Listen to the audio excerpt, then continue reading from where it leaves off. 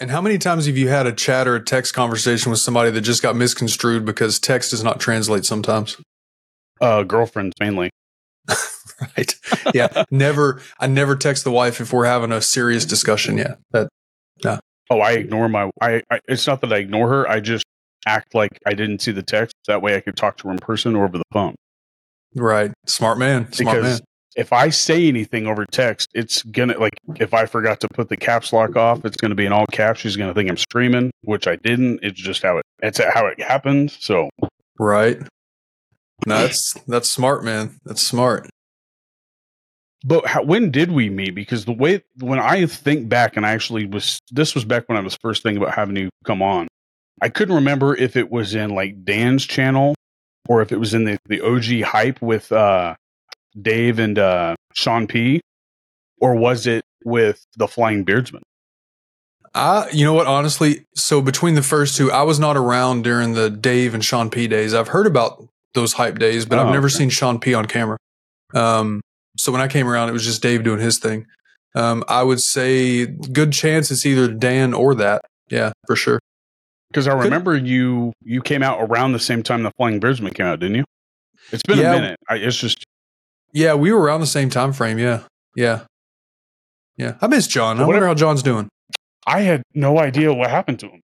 I knew he was having like some teacher things, and then kind of just fell off the map. I remember his last interview we did was with a UFC fighter. Oh, I missed that one. I remember watching the UFC fighter back in the, like, when he was coming up through Bellator and stuff like that. But he had a few fights in the UFC, and then that was his last interview that I remember. Oh, well, I wish somebody had heard from him. Because I thought he was probably the best interviewer in the beard community for like one-on-one conversation, in my opinion, of course. Now, Dan is great, but I think that like the Flying Beardsman did a better job of like highlighting the person, because Dan isn't known for one-on-one like this. Dan's known for highlighting a product. Now, when he had Mick Foley on, that was cool. Like, I don't know if you got to see that. That was probably one of the coolest things he did. Yeah, that was awesome. Yeah, and John was a phenomenal interviewer. Yeah, his streams were always well done. Like, he came across to me as the type of guy that was going to probably do this like long term, like podcast wise. Like, he was going to have like a big old studio. Like, that's what I got from him. I really liked his company. I mean, I don't know if it was his teaching thing that was. I mean, he was from like Jersey, wasn't he, or something like that? Up there with like, he was up there in the States, I think. Yeah, he's somewhere over there. I don't remember exactly where though. Yeah, he's a good dude. I'd like to see him back at it. Oh yeah, and it didn't even need to be beard reviews, because they did the beard reviews thing as a group, kind of like with your Leatherheads, right?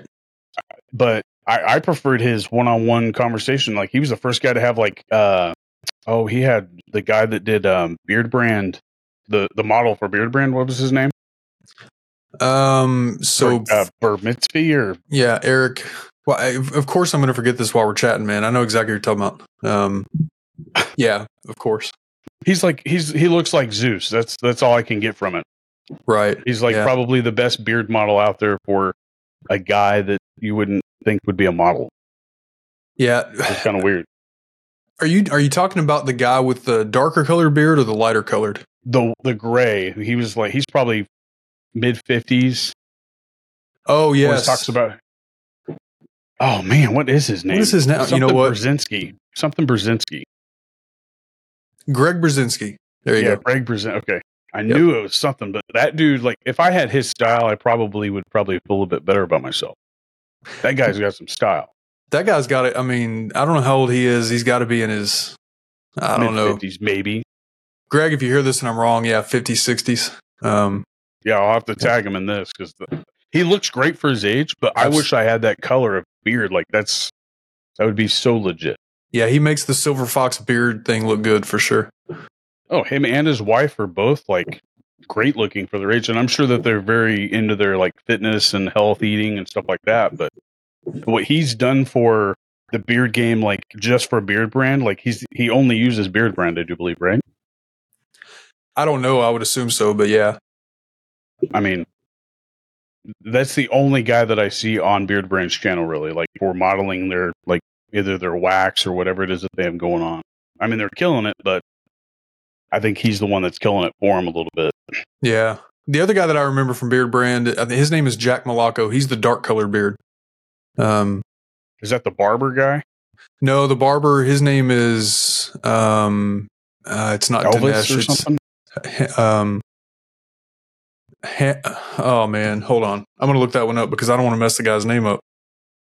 Oh, you're good. I mean, I don't think we're gonna mess anybody's name up on purpose, but right, like just what I think he did for how big his channel, like his channel grew pretty quick. The Flying Beersman. Yeah. And what was his last name, by the way? John. Man, I'm forgetting everybody's names. His wife. I remember his wife, but I think he only had Instagram for the Flying Beersman. His wife was on there. Like I remember her, but I don't remember her name. But he was a genuine individual. He got that Joe Rogan-esque to him, and he was just. I think he was it for the beard community, for just the way that he kind of got down deep into the roots of people. He was, and he had the great voice for it. His interviews were, he had the good questions, and his style of running a show. Yeah, of course, I'm not going to remember his last name, but I hope he comes back to do it again. Dude was phenomenal. We did some streams together. We hung out, and he was a really good dude. Yeah, you guys did 8-Bit Beard Co. You guys did, I think it was 8-Bit, wasn't it? No, not 8-Bit. We did one on my channel, Southern Beard Co. You did but you did another one. I think that I haven't seen this. Renewed Man. Didn't you guys do that one together too? We did. Yep. Good call. We did Renewed Man. Yeah. That was who I was thinking was the 8-Bit one, because he kind of went nowhere. Like he disappeared a little bit, but I think he still sells his product, doesn't he? Talking about Renewed Man? Yeah. I have not seen. So I came across him on Instagram not too long ago, but it doesn't look like he's active. I'm not sure. I want to say that I went to his website, but I don't remember if he had anything in stock, if he was still actively selling or not. He was another one of those guys that kind of I loved his personality in the beard game. I mean, I sort of fell out of not necessarily the beard community. I fell out of the review side of things. I don't go to watch just for reviews just because I know what I like already. Right. I go for the live streams when I can come, or if there's somebody you have the big Live Bearded thing coming up, I'll be sure to pop my head in for that. You got 15 days or something left on that? It's 10 or 15 days. October 18th. Yeah. Yeah. I'm excited about that stream. That's going to be a great conversation, I think. That's more my thing now, I think, because I know what I like in beard products and I know what I like for scents. So, right. And that's, I enjoy a good review of a product, but I think that a lot of the products, all you're really reviewing after you've tried something is the scent profile. Would you agree? Absolutely.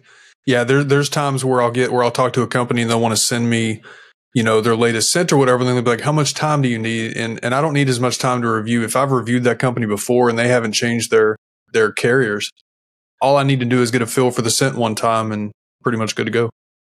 Yeah.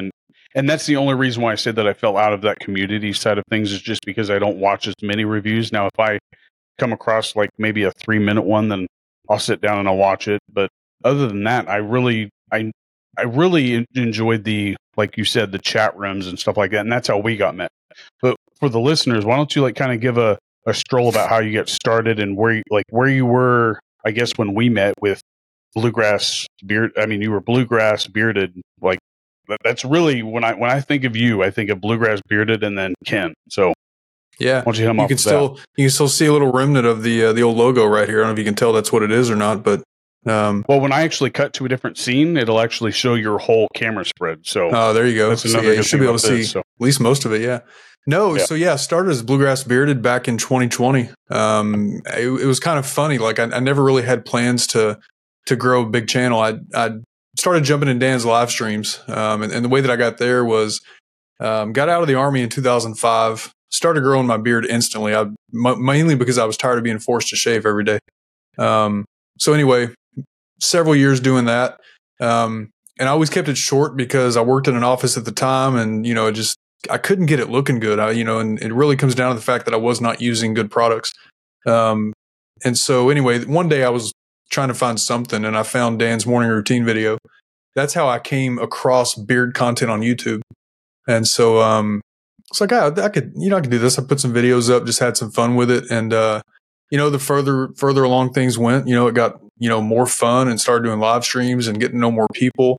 Did that for a while. I guess we can talk about my split personality, the multiple channels and stuff, right? Oh, we could definitely get down that, because if I was going to do an interview, I would probably start it off with either the man that has a Christmas tree up year round. I love your wife. Your wife is probably okay. I'm going to shout your wife out right now. Oh, go for it. This is the one thing that I think another thing that highlights you as a content creator is that your wife, whatever you have your, I guess your niche at the time, because you were Ken Bluegrass Bearded, and then you were Ken the content coach. Every single time that you changed your, like, I guess, platform, or like we said, the niche, she was right there behind you. She changed it from Mel, the content coach's wife, or I don't remember what exactly it was, but she supports you in everything that you do. So shout out her. Like, she's definitely your do or die right there. I mean, she's amazing. She helps me with idea. I mean, she just, when it comes to beard products, she smells everything that comes in, and we talk about scents, and she's helped me behind the scenes, like help companies with scents. I mean, she really gets into it. As far as her name goes, it's funny you say that, because she did change, her YouTube moniker every time I did that. But this last time she said, look, I'm not changing my name again. So now she's Mel the Cookie Queen, and that's it. And I think that probably fits, because like I was kind of, I guess I was kind of not taken back, but like you went from we all knew that you were going from content for beard reviews to content coaching. So what made you go? I want to know what kind of brought you down that whole road of the true crime, because that was kind of a shocker for me, because I really didn't take you as a guy that was into that part, and I didn't know if maybe you were reaching for like that niche for that female like side of things. Was that what it was? No. So, it's funny. We, it really comes down to like just my life at that point. Doing beard reviews, doing that kind of stuff is time consuming, right? And then jumping into content coaching, which, I did that because I had, I was helping people behind the scenes. Like, people want to know, how do I do these things in videos that I do and things like that. So I was like, you know what? I kind of like doing this. So I started doing some content coaching, mainly YouTube and TikTok. And then, it was July 2022. The last couple of years have flown by, man. Time, as we get older, time goes so fast, dude. I don't want to know. I don't want to actually believe it, but it's true. It absolutely. And I'm not that old. I mean, you and I aren't that big of difference in age. I'm 35. You're 42, I believe, right? Right, 42. So all my friends are your age, outside of my two best friends who are my exact age. But after I hit probably 35 years, feels like it was only maybe 2 years. That's how it feels to me, and that's what's crazy. So yeah, I totally agree with that. It's so fast, dude. So like July 2022, it came down to my personal life. I had less time to actually really devote to creating content. So I stepped out of the content coaching at that point only because of what was going on. I retired from the Army in July 2022, and I got a new job, civilian job, private sector job. But I had to learn that new job. Like, I've been doing the same job for so many years. And, when you make a big life change like that, you have to learn, man, this is new. Like, my entire routine has changed. We were planning a move from Kentucky to Wisconsin. So there was just so much going on personally that I didn't have time to devote to creating content on that level. So, but I still wanted to do something, right? Around the same time, that's when the Christmas parade thing happened. So the guy that drove his SUV through the Christmas parade, I really got into that trial. Now, you asked me a second ago about true crime. Me and Mel both love true crime. We watch true crime documentaries and TV shows. Like, that's our thing. We always watch it. So I already had an interest in it, always have. And so when that Christmas parade thing happened, it just so happens that I live in the county now. I was still in Kentucky then, but this is where my wife is from. My niece was at that parade. And so I got really, really into that trial and just started creating content about that. So that was a way to really talk about something like that. That parade thing and that trial really hit close to home, right? And it still gave me an outlet to create content with my busy schedule. So I just kind of fell into doing that. So that's really how that happened. Well, because I think I do remember, like, you were also like, was it 2020 that you also went on this fitness journey of, I guess, bettering yourself after 40? Was that what it was? No, that's more recent. That's more recent. Oh, so I did a little bit. Okay. Yeah. So a little bit from 2020 to 2023, I was doing a little bit. Like, I managed to lose a little bit of weight, but wasn't really, doing enough. It was January 2023 is when I really started getting serious about it. Oh, wow. Yeah. And this is probably what you said. I think I saw a previous one. You lost what was it, 70? No, who was it? No, that was Cruz that lost 70 pounds at one time, wasn't it? Or is that you? Well, I'm down almost 100 pounds from my heaviest weight right now. Okay. So yeah. Oh, from the military. That's what it was. It was that military picture that you had. That's what it was. Yeah. Okay. When I got so just to clarify, I left active duty in 2005. I got hurt, and then after that, I was an Army civilian for 20 years, whatever that is. Basically, from 05 to 2022, I was an Army civilian. So, what comes with that? I still work for the Army, but there's no PT. There's no, you don't have any of that going on. Right. So. Because I got hurt, I couldn't run anymore. I stopped doing anything because I used to love running so much. And when I couldn't run, dude, I was like, I don't want to use the word depressed. I never know how to tell the story. I won't say I was depressed, but I was like, man, if I can't run, I'm not doing anything because I loved running so much. Down in the dumps. Yeah, I guess so. And when you do that, when you don't do anything, the way that I like to eat, you naturally put weight on. So that's what happened to me. Oh yeah. Yeah. Dude, at least Dave can't ever say anything about your treadmill again. I don't know if you still have that treadmill that was also like a clothes rack or whatever it was. It was a dust collector. It was a clothes rack for sure. Yeah. Yeah. No, I don't have a treadmill, but no, don't have a treadmill, but I have a whole gym full of treadmills and stair steppers, but I don't have time for treadmills. I'm too busy doing deadlifts and squats and all that fun stuff. I could never get into running. I was always a swimmer, like long distance swimming. It was much more enjoyable. And after they actually invented the MP3 player that you could take in water, it was a total different ball game. Like, I loved swimming already. That just added to it. Like, one time I swam for like 2.5 hours without realizing it because my MP3 player died, and that's how much charge I had to it. Oh, wow. I got out, and I was so depleted of calories that I couldn't lift my arms when I got out. So when I went, I ate 4 burritos from Chipotle. Like, that's how hungry I was. Like, I've never been that hungry in my life. Those are big burritos too. Oh, I killed them. Like, it was easy. I mean, this was also back when I was actually like, kind of like what you're doing now. Like, I was lifting and I was prepping all my meals and stuff like that. And I think that's also another reason why I kind of got burned out on it is on top of that was wrestling. I was a wrestler in high school, swimming. I think I burned myself out by being too strict on myself to where I was eating a chicken breast every 4 hours and rice every 4 hours for probably 2.5, 3 years when I was working in a hospital. And I just was like, I think I burned myself out on chicken. So like whenever I hear chicken, I'm like, is there steak an option? Because it's right. Hey, you were doing that a lot more strict than what I do for sure. Yeah, well, I had a different goal in mind. My goal was to be like, I didn't want to necessarily be a CrossFitter, but I wanted to have the physique of Rich Froning. That man has like probably the best physique for people my age. Like, I think he's actually my age, and he was the world's fittest man for 7 years in a row. So I had a goal. I just didn't want to be a CrossFitter. That was just too intense for me. So you know what it was with running for me? I didn't like running either when I first started. I mean, of course, in the Army, you're forced to do all this stuff. So you have to embrace the suck and do it whether you want to do it or not.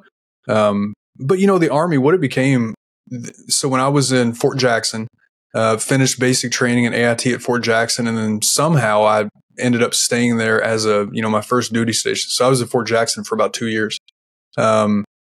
And there was a group of some dudes I become really good friends with, but they were awesome runners. And, we're all in the Army. I mean, most of us are a bunch of alpha males and we all want to beat each other and, do the best. So it just became like this competition thing, like who could run the best. Sometimes I was the fastest, sometimes I wasn't. Like it was true competition. I was an A group runner, which A group runner, you're running 5 to 6 minute miles, something like that. Oh, wow. And yeah, dude, we were killing it. And when I got hurt again, after that, I couldn't run anymore.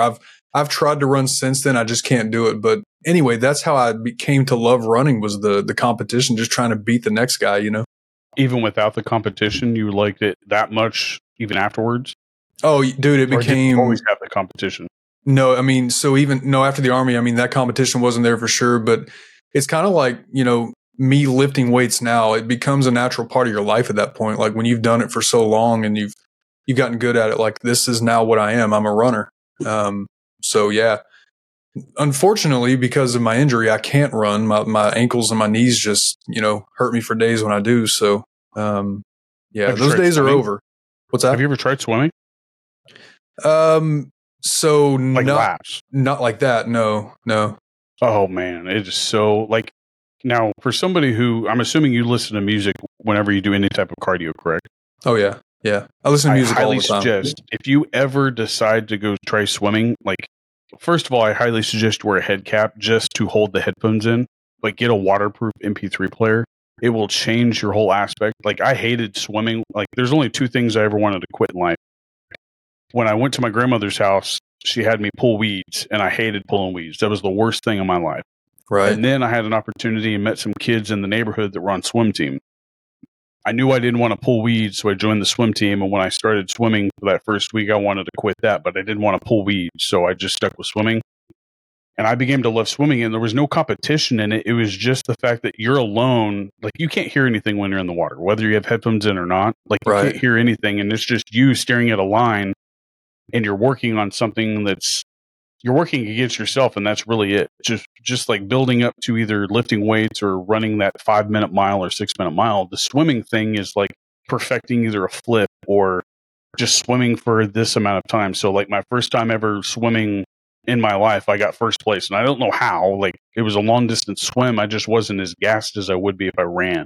Right. And I was not necessarily the fittest person in the pool, but when I got into football, like after that, like I had some of the best muscle, like strength, upper body strength that I've ever had in my entire life. It was a little weird just because I didn't want to wear a Speedo. Like that was the weird thing for me for swimming. But now that I didn't have to wear a Speedo, I could just throw in some headphones, put on a head cap, and swim for 2.5 hours.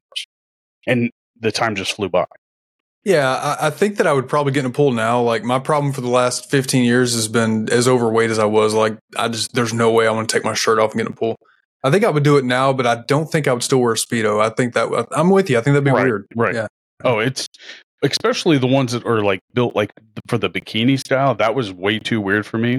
And then they finally went to the ones that look like shorts. So I was totally fine with that. But I mean, I just hated running. Like I liked rowing, swimming, and then like doing the Aerodyne type bikes, like the ones with a fan on them. I didn't like the treadmill. The ellipticals were kind of okay. It was better than the treadmill, that's for sure.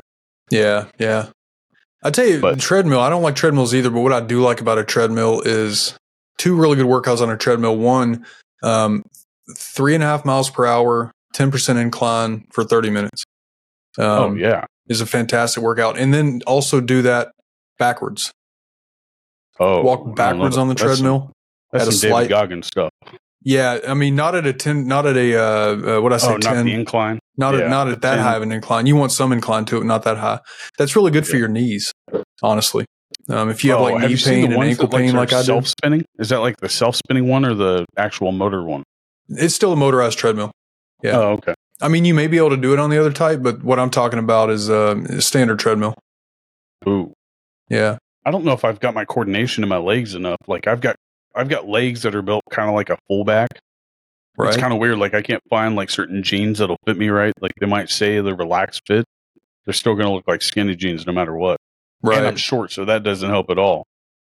Look, I live in Wisconsin and I work from home. So like I'm usually, I come home from the gym in the morning. So I get up and go to the gym at 4:45. I come home by 6:30. I'm putting on clean gym clothes to make the trek downstairs to go to work. So I don't wear a lot of jeans anyway. Modern day Mark Wahlberg right here. Right. 4:45. I didn't know that came twice a day. Yeah, it sure does, man. It sure does. Yeah. That's another thing you get used to though, man. My alarm goes off 4:45 and most of the time I'm right up. Sometimes if I've been up late the night before, it's kind of rough, but yeah. I mean, 4:45 is like pushing it for me, but like I'm usually up between 5:30 and 6 just for work. But that whole early morning workout thing, I always benefited from it just because it was a routine thing. So like when I'm in sports, as long as it's early in the morning and I knocked that out first thing in the day, I had other things to like, I guess, almost gift myself, like whether it would be like a 30-minute nap or whatever. Yeah. Not only that. Yeah, not only that, but when you get up and do that early morning workout, so it feels great to get up and do a workout. So I'm at the gym by 5:00. The gym's 2 minutes away.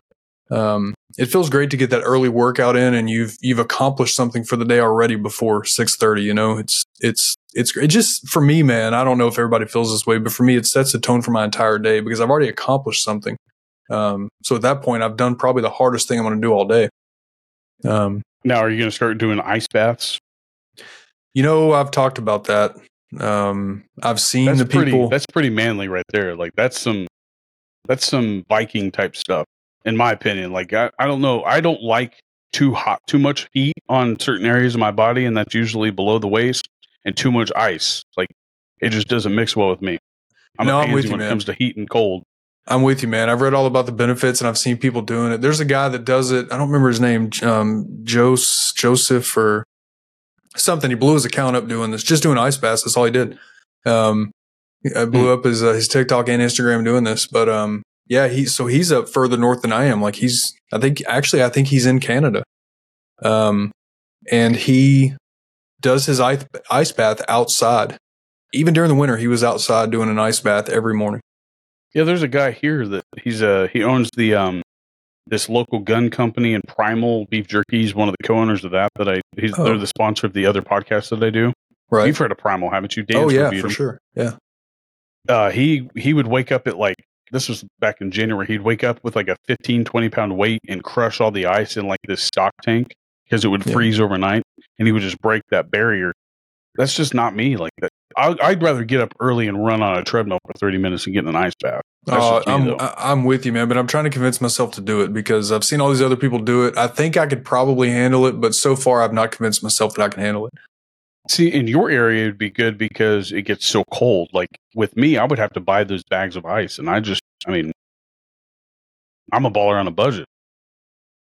Yeah, $9.99 for a 25 pound bag of ice. It's just, and if it's not cold enough, what's the point in doing it? Like, yeah, and I mean they make those ice bath, what do they call them, tubs or whatever that you can connect to a water hose and let it cycle. But those things, I don't know if you've seen those, but they're like $6,000, $7,000, $8,000, $9,000. I'd rather get a sauna. Yeah, right. I don't have that money. I'll just stay in the cold shower. One of those steam rooms or whatever.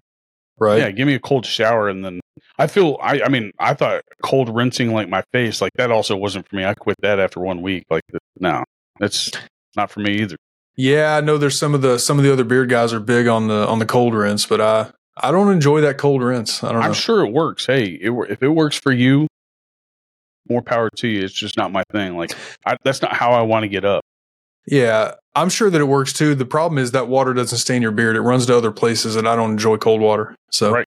And I just now got a shower head that comes off, so now I could probably strictly spray just my face, but it's still nothing that I in particularly care for just on my body whatsoever. But I do see how a polar plunge, like the whole science behind it, like it burns certain fats and stuff like that and raises your testosterone level.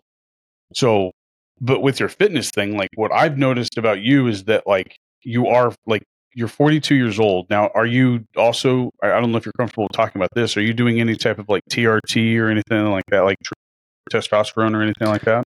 Yeah, so I use a testosterone supplement it's from Genius brand. It's something I read about that it was highly researched, really good ingredients. So I do take that to try to help.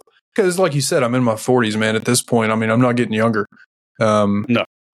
So, I think that helps a little bit, I think, with that, growth and just that extra boost of testosterone that we need for that. But it's funny you say that, though, because I did so there's an eVolt. So my gym, they do this eVolt body scan. Once a month, you're able to do this as part of your membership. And it scans your entire body. And this thing told me that my biological age, my health age is 39. So doing something right. Seems to be working. Yeah, well, it's probably just the whole fact that you switched your whole life around. I mean, you did a complete 180, didn't you? You went from doing nothing to doing something literally every day. No, absolutely. 180 my butt off the couch and ate better food and went to the gym. Yeah. Yeah. How long did that take for you to build up to like get into that routine? Was it like was that the hardest part of it, was just getting that routine down and sticking to it? Or was it deciding when to, kind of like how you say, just hit record and like make your content? Was it like actually doing it, or was it actually getting on that routine and setting a standard for yourself? It was really a switch went off in my head, man. I always tell people, like when you're trying to create new habits, or when you're like, if somebody decides that they need to stop using, stop using tobacco or stop anything that somebody wants to change, right? You can listen to other people try to motivate you and tell you why you need to do that stuff. But until you get it in yourself that you need to change that for whatever reason, it's just likely not going to happen. So the switch went off for me because the VA put me on cholesterol medicine. Blood pressure was high, all kinds of stuff. Like I won't say that I was necessarily in danger. I mean, I guess I was close to like stroke level blood pressure, but it was that kind of stuff for me that really, like, once I knew that, I was like, okay, I'm done because, I'm only 41 at that point. I'm too young for this crap. So I'm changing this now. And after that switch flipped and then it was instant. I mean, I stopped chewing strictly for this because I didn't want to sound like Boomhauer with something in my mouth. Right. So I mean, I didn't do anything good for myself by switching to this stupid thing. But I do think that my dentist is probably happier. I mean, just with hygiene with the mouth. But like you said, like you have to want to quit or want to do better yourself to actually get that ball rolling. But I think that what I would struggle with the most is just getting on that routine and fixing it into what I call my routine now. And that would be like either waking up a little bit earlier to get a workout in so that I could do the other stuff throughout the day, kind of like this, schedule that stuff a little bit later. Now, right. Would you say that, like, with your health benefits, did you notice a big change, like, with your beard? Like, I mean, you, Dan C, and everybody else has, I mean, we all have beards that are in the beard community. Now, did you notice a change when you switched your health with your beard? I definitely noticed, and I'll tell you why I noticed this. I noticed the rate of growth definitely increased, and I noticed a little bit more thickness and fullness. And I'm going to say that's a combination of all that testosterone being raised naturally by the workouts, and then I'm taking a supplement. But I think just the overall general health. And I'll tell you why I noticed that, because back in June, I went to a barbershop here locally. I work from home, but back in June, I had to travel to where my office is, which is in Ohio. And I was like, you know what? I'm going to go get a beard trim. I'm going to go have a pro beard trim done just to, show up and look good. And I'm going to go meet the president of the company. Like I want to, this dude, he did not listen when I told him what I wanted. And my beard, he chopped half of it off. And I was like, good Lord, it looked terrible. So I have no choice but to roll with it. But that was June. So that's 3-4 months ago. And it's already like came back almost to where it was. I mean, I've noticed the rate of growth has really, really increased since getting better health. Drinking more water every day, because part of this, I'm drinking a gallon of water every day without fail. And I've noticed that definitely helps. So yeah, to answer your question, absolutely. It's made a huge difference. And I've always wondered this too. Like, I mean, you moved to Wisconsin, right? Wisconsin, yeah. So I wonder if, now I've always had this, I guess, opinion in my head is that people that live up farther north and people who live in those colder areas, I think that they also grow thicker beards. And Dan C, he lives in Michigan, which is like they still consider it the Midwest, and I don't know how. Still to this day, it's still bizarre to me. But he's literally at the pinpoint of where the Midwest ends, but he's in the northern part of that. Like his beard is like a Viking-esque, the way that it's growing out. I think that those colder states also grow those thicker beards, just acclimate you for the weather that's either going to be coming or just strictly just to get used to that weather. Do you think that has anything to do with that scientifically? It's not something I've read a lot about, but I hope that's true because I've only had one winter here so far. If my beard gets thicker, that'll be awesome. I think it says something because, like, if you look at people who are in Canada, Alaska, and all those northern areas where it's colder, like I've just noticed they just grow facial hair so much more better. Oh yeah. So no. I think that you'll be on that verge of being like, well, maybe this is also why it's growing. But I also think that testosterone has 90% of what happened for you. Yeah, there probably is some truth to that because I do think that our blood up here is also a little bit thicker and pumps a little faster because we can still go outside when it's -30 in a pair of shorts and a hoodie and we're okay. May only stay out there for about a minute and a half, but we can handle it for a minute. Oh yeah. And I think colder weather, I mean, those people that live in those colder weathers are much more determined individuals, like the people that live in Boston, New York, and all those. Like they wake up and they have to deal with something first thing, just like your workouts. Like they got to get up and shovel snow. I don't know if you've ever had to wake up bright and early in the morning or even before just to shovel snow, but that's not something I would look forward to by any means. I think I've only done that about 25 times last winter. So yeah. Yeah. See, luckily we only had one bad, I guess, maybe 2 weeks in Kansas. So it's a total different ball game. And you're right above, is that right above Minnesota, right? Yeah, we're to the east of Minnesota, yeah. Okay. So Minnesota, like, is only 8 hours from here, I think, like the border is. So you're probably another 4 on top of that, right? So at least 12 minimum. Yeah. Where are you at? I'm an hour away from Wichita, Kansas. Okay. So yeah, you're probably about right. Yeah. Me and my brother-in-law 4 hours drove from Kansas City. Yeah, we drove across Minnesota. Dude, this was crazy. Me and my brother-in-law about 2 months ago, he bought a new boat and he knew exactly what boat he wanted. So the only one that he could find though was in western Minnesota. So we left where I am in Wisconsin, which is closer, eastern Wisconsin, close to Lake Michigan. Drove all the way across Wisconsin, across Minnesota. It was 8 hours there. I think it was 8 hours. Picked up the boat, drove 8 hours back. Just for the boat. Just for the boat. It's important stuff. Did you take it out right afterwards or what? No, they so he had to get it registered and all that stuff. So no, not right after, but I think 2 weekends after, I think he had it out. Well, at least he got his money's worth of that. Oh yeah, 8 hours for a boat. I mean, that is just to own a boat is another one of those long-lived jobs in itself, I think.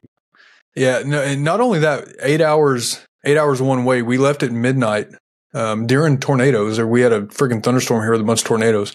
So we left here then to go get it. We drove across like part of the roads we had to drive because we live in a small town in the middle of the woods.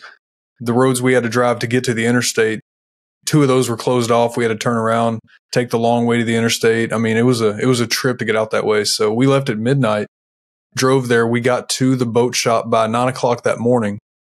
We're probably there for about 3 hours, and then turn and burn came right back. So, oh man, it was crazy. Yeah, I'm good. I mean, that's that Packer mentality, I guess you could say. I don't know. You guys get to the games. You guys get to you're determined to get what you want. So it's whether to get to the games. Have you been to a game since you moved in? I have not been to a game yet. I've been up to Lambeau. A few times I've been up to Lambeau, but never to an actual game yet. Mel's been to several games. So is that going to be on the plan or what? Oh, absolutely. Are you going to be going? Absolutely. I mean, how far away are you from Lambeau? About an hour and a half. I think you're the only legitimate Packers fan that I know, only because of where I live. I'm surrounded by Taylor Swift fans. Swifties, yeah. I mean, Chiefs fans, and that's getting too annoying for me at times. So I don't hate the Kansas City Chiefs. I just hate their fans. So I'm convinced. I'm going to tell you what I'm convinced that this whole Taylor Swift thing. I think this is in the NFL script. That's a joke. I don't think the NFL scripted, but I do think the NFL needed ratings, right? The big game this past weekend should have been Aaron Rodgers versus Mahomes again, right? Aaron now with the Jets. Of course, Mahomes, great quarterback. I do think that was going to be a big thing for the NFL. Then, of course, we know Aaron Rodgers with his Achilles. So they needed something else that's bigger. Yeah, so I think Taylor Swift was that thing. Travis Kelce just happens to be the lucky guy, I guess.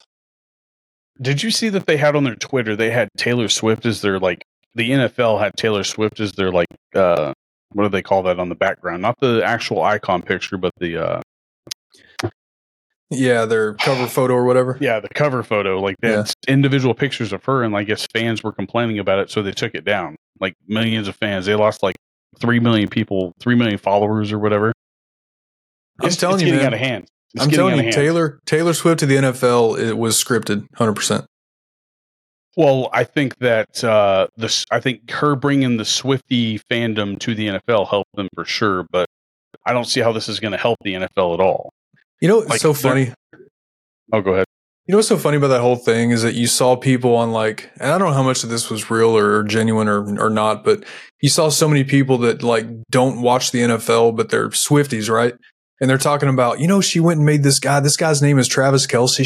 She's making this guy famous. No, listen, I saw that. He was famous already. The guy turned around. He's like, "Are you serious?" Yeah. His wife said that. Yeah, I saw that. That was funny. I mean, she's still always going to be bigger than Travis Kelce. Now, out of the Kelce brothers, I think Jason Kelce is my cup of tea over Travis. I mean, just his demeanor is much better than Travis's, in my opinion. Because I've hung around people like Travis Kelce, and they've never been my cup of tea. They're usually the reason why I leave, because they get either too loud or rambunctious. Right. But he could have done so much better than Taylor Swift. Come on, man. Go get some Lainey Wilson. Go get some Lainey Wilson. Right. It was scripted. That's what the NFL The NFL paired them. That's how that happened. I'm surprised it wasn't J-Lo. If she wasn't married, it would be J-Lo. Right. Or Demi Moore. One of those two. Yeah, Taylor Swift's just the popular. But I know what you mean. Jason Kelce, from them two guys, Jason Kelce is more of the family guy, right? Have you seen the video of him and his daughter? Jason Kelce was tucking his daughter into bed one night, and I guess his wife was probably filming this or whatever. But this was after the Super Bowl, I guess. And the daughter was like, "Daddy, you lost," and he was like, "Yeah, but that's okay. Uncle Travie won. We're happy for Uncle Travie." And she's like, "Yeah, we're happy for Uncle Travie." So he's like the family guy. One. Oh yeah, I saw that one, and then the one where have you seen the one where he's covering his daughters in the giant trash cans? No, I've not seen that. Oh yeah, I think it's training camp, but he's covering. Have you seen the documentary of him, Kelce? No. I've got even that much more respect for Jason Kelce. Just, I mean, he's worried about what other I guess players have nothing to really talk about. Like they're not really talking about it because they don't think it could happen to them. But that's the first thing he talks about is like the concussions and stuff like that.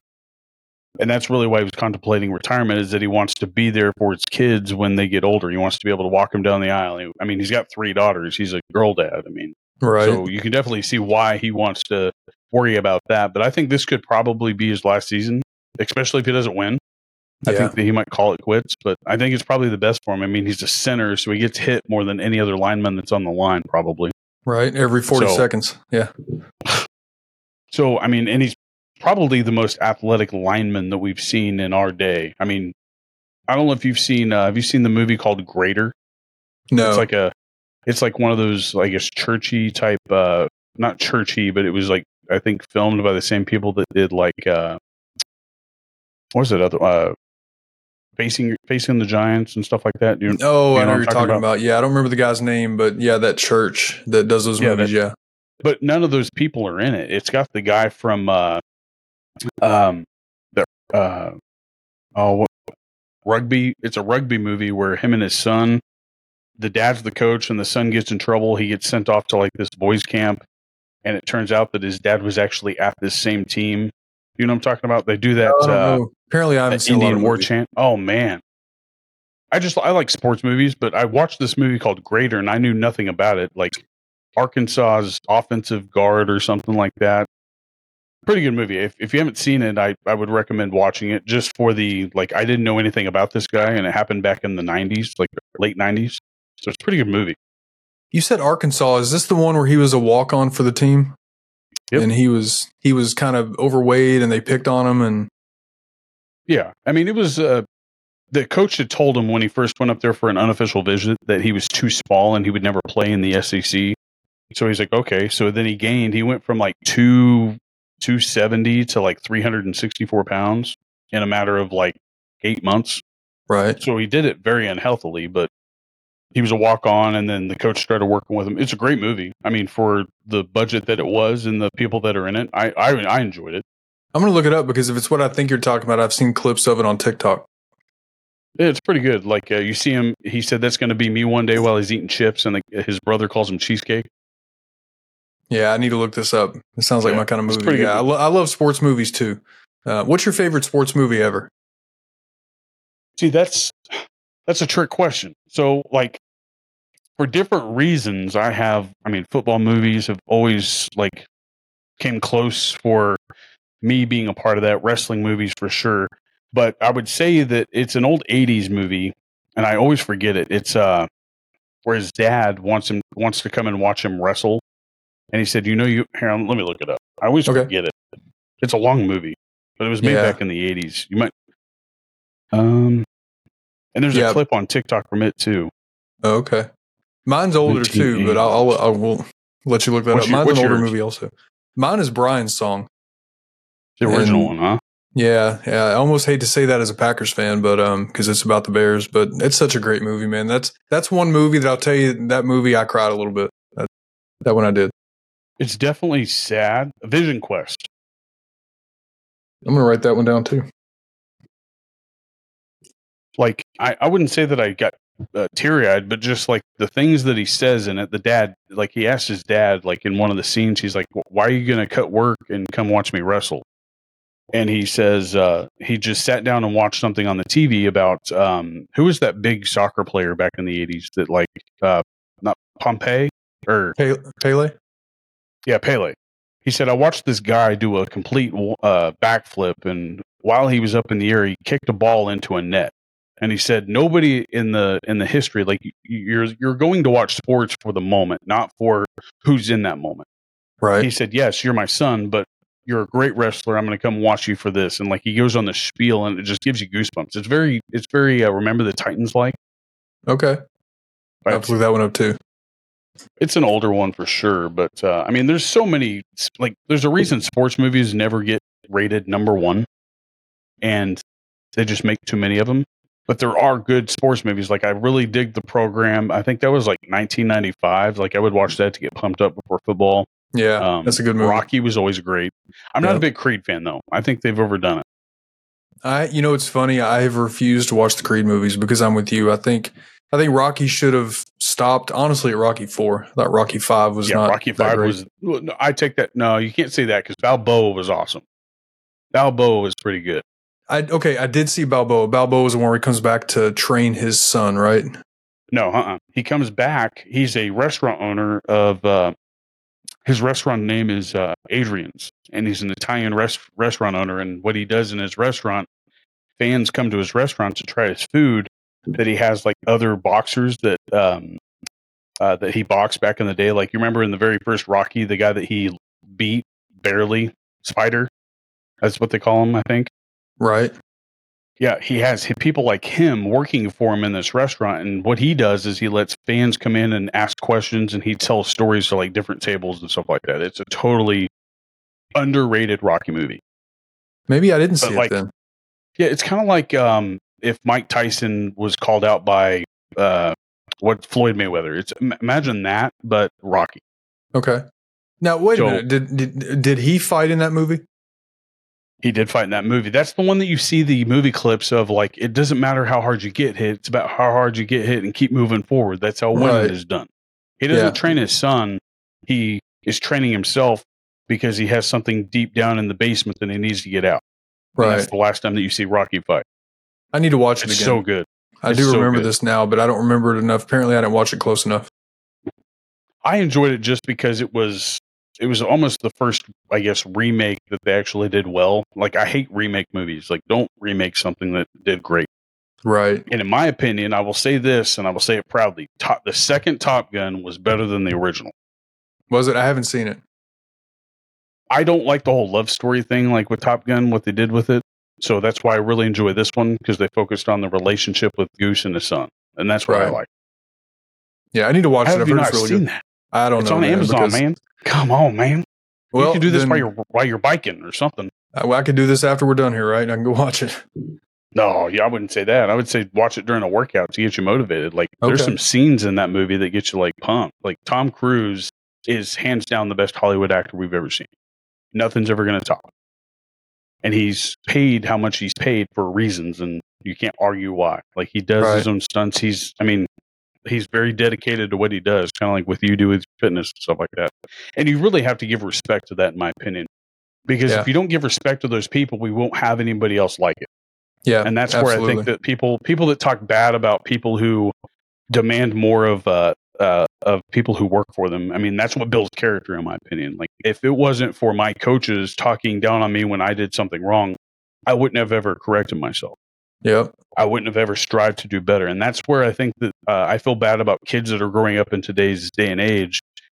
They're not given that challenge in life, so they're going to always expect to succeed even though they didn't do good. Yep. Like, I don't know if you see that with your kids. I don't have kids, but I couldn't imagine growing up in today's day and trying to, I guess, like, the percentage of people who go to the NFL from college or from high school even is less than 0.5%. So I couldn't imagine what it is now. I mean, you have to be good at something to get somewhere. And if you're not good and nobody's challenging you on something you're doing wrong, then how do you ever expect to be any better than what you were yesterday? Yeah. No, I'm with you 100% with my kids. I mean, the thing that I'm even a little more big on with my kids is that you have to work for what you want, right? Nothing in this world is free. Nothing in this life is free. anything that's worth it, you got to work for. So my daughter, 14 years old, she just started her first job 2 weeks ago. She's at a pumpkin farm picking pumpkins. Easy job, but she's out there doing the hard work, man, lifting pumpkins up onto a wagon. I wouldn't say that's easy for how old is she? She's 14. 14? I mean, that's not easy. Picking pumpkins, depending upon how big that pumpkin is. Yeah. I mean, so what I mean, it's easy as in what you're doing. It's repetitive, like you're just picking pumpkins up. Yeah. But you're right. Sure. As far as the physical part of it, I mean, these pumpkins are, I don't know how much a pumpkin weighs, but you're doing this over and over and over and loading them up on this trailer. Yeah. And that's probably why I quit some of my jobs, is because it was too repetitive and I knew what I was coming into every day. And that's the only downfall I would say about those types of jobs. But if I didn't have those jobs, I wouldn't know what I would want to be good at. Right. If I knew I didn't want to pick pumpkins my entire life, I wouldn't know that I would want, I never saw myself working where I'm working by any means, but my job is probably the best job you can have in the field of corrections. I actually get to see the good side of corrections, I guess, if there is a good side of corrections. I mean, I don't know if you know what I do, but I organize all the, if you were to think about this job in your head, it would be an athletic director for the prison. So I organize all the intramural sports. You have to have a job to do intramural sports, so I have to be the one to check that, kind of like with grades. So if you have a DR or a disciplinary report and I think that you shouldn't play, then I can hold you back. Okay. But that is people awesome. That are, that's the, if we didn't have athletics, they would find something else to do. So my job is to find something positive for them to do rather than lash out at other staff. Probably goes a long way towards that rehabilitation, right? I think athletics is probably the biggest rehabilitation I think we have in corrections, whether or not somebody wants to admit it or not. Yeah. But the first thing is to get the individual to realize whatever it is that they did was wrong. If you can't do that, then you're not going to go anywhere down the road with them. Right. And that's the nature of the beast. With a human being, if you can't get them to actually think about what they did, then I think they're at a lost cause at that point. Yeah. No, I'm with you 100%. Then after that, that's when you have to actually start building the character up. I mean, you either have to point out what they're doing that is wrong. I mean, yeah, we're not supposed to be negative, but me being in my area, I've got enough rapport and respect from some of the guys that I can actually point out, dude, you're slacking ass. Pick it up. I mean, I can actually say that and they don't get offended by it. Right. Now, I might have one of those people. Yeah, I'm with you. I think people need to know that what they did wrong is wrong, right? I won't go into details, but I've got a family member who has been in prison for the last, good Lord, 7 years at this point, 6 or 7 years. Did something, not the worst thing she could have done, but did something very, she deserves to be where she's at and she knows it. She's close to getting out, but, I think if she doesn't know that what she did was wrong, then she's just going to probably repeat it or do something to get herself back in a similar situation. So there has to be that accountability. And yeah, I know what I did was messed up and I can't ever do that again. And I think that what you can actually say, instead of saying messed up, you were unproductive. You weren't being productive in today's society. And to be productive, you have to figure out what you're good at. You have to figure out what you have a passion for, other than breaking the law, of course. So, right. Well, why don't we stop talking about me and get back to you? I need to get back to your Ken Conson thing. You went from Bluegrass Bearded, content coach. Now, did you have your name changed to the True Crime? Was it True Crime Ken or something like that? Or no, it was. So I was Ken Sconson on that also. Ken Sconson was just something I came up with just for that platform. Okay. And then it's funny when I came back. So I missed the beard stuff. And so when I came back, I didn't want to change my name again because I already changed my name so many times. It's ridiculous. So I was like, you know what? I'm going to leave it like this. And Bluegrass Bearded wouldn't have worked anyway because I'm no longer in Kentucky, and that's really what Unless that's from. Like bluegrass. Yeah. Yeah. So I just stuck with Wisconsin. So, but yeah, during the True Crime days, that's what it was. Okay. So what, you missed the beard content, not just the reviews, but also the camaraderie between the group is what I'm thinking. Now, did somebody reach out to you and say, hey man, I wish you were back? I had people always that said that kind of stuff to me. I mean, dude, because you're around the people in the beard community that, 99% are amazing people. The live stream, the chats are awesome. It's just a fun thing to be a part of. So many good people. So definitely missed that. I'd say probably more than anything. And there were some people that, you know, I even over those couple of years, it was 18 months that I was not doing beard stuff, but I was still in close contact. I was hanging out in some live chats still and still chatting with some people every day. And yeah, I missed all of that. I mean, I missed mainly I guess, probably like I love confrontation, not like me like badgering somebody, but like if somebody wants to lash out and talk smack either to me or to somebody that I care about or whatever it is, like I've got no problem. Like I'm quick-witted enough to be able to come back at something at them. Right. But in the beard game, like we have that. I mean, you have that on every channel. You had somebody either talking smack about this person or talking smack about that person, and that's really where I kind of fell out of it. I was like, I'm done with this. I was like, yeah. And that's really where I stopped following a lot of people. And that's the nature of the beast in everywhere you go with content creation. Like what I got from it is that people were kind of upset that some people were at the top of their game versus I'm just getting started and I only have 500 followers. Yeah, I mean, if I'm being honest, part of the reason why I did go off and do other things was for the same reasons. It's just a lot of that stuff going on, and it's just not what I'm about. I'm like you, like I like not behind a keyboard. Like I'm not going to mess with that behind a keyboard. I'm going to straight up tell you how it is, and that's how I've always been. Yeah, but yeah, I won't speculate on why people are the way they are, but I think you're right. I think there's some of that. Oh, I wasn't asking. I don't want you to ever tell me something that like, I just know that is one of the things of what I've noticed, not just with you, but every person that actually has success in whatever they do on YouTube or Facebook or whatever it is, you have people call them trolls. I'm not going to call them a troll because that's what they want to be. Right. I'm going to call you just pointless. Like you're speaking out of context. Like nobody's responding to you. So why do you keep talking? Like you're not getting what you want. And the people that do give them what they want are just the equivalent of them, whether they make a video about them or something they said. It's like, why are you wasting your time when you could have made a different video? Yeah. Like you could have made that 30-minute video about why this product is better than that and got way more reviews. Nobody wants to sit here and listen to your piss part. That's all I'm saying. Like, that's why I was like, absolutely. It's like, just quit. You're feeding the beast is all you're doing. And that's really where I kind of stopped listening to like certain, not even big channels even. Like that was the crazy thing. I like one person that I would say was consistent with the way he was across the line. Now he wasn't in and out of the game very long, was Beard Swag. He is one, like, I love that man to death. That dude is the nicest guy. Mike's amazing. And I hope to have him on. I reached out to him, but like, he is one guy that I could say, like, I could watch anything that he does. He could burn toast and I would probably watch it. Right. Yeah, he does close to that doing the barbecue stuff. Yeah.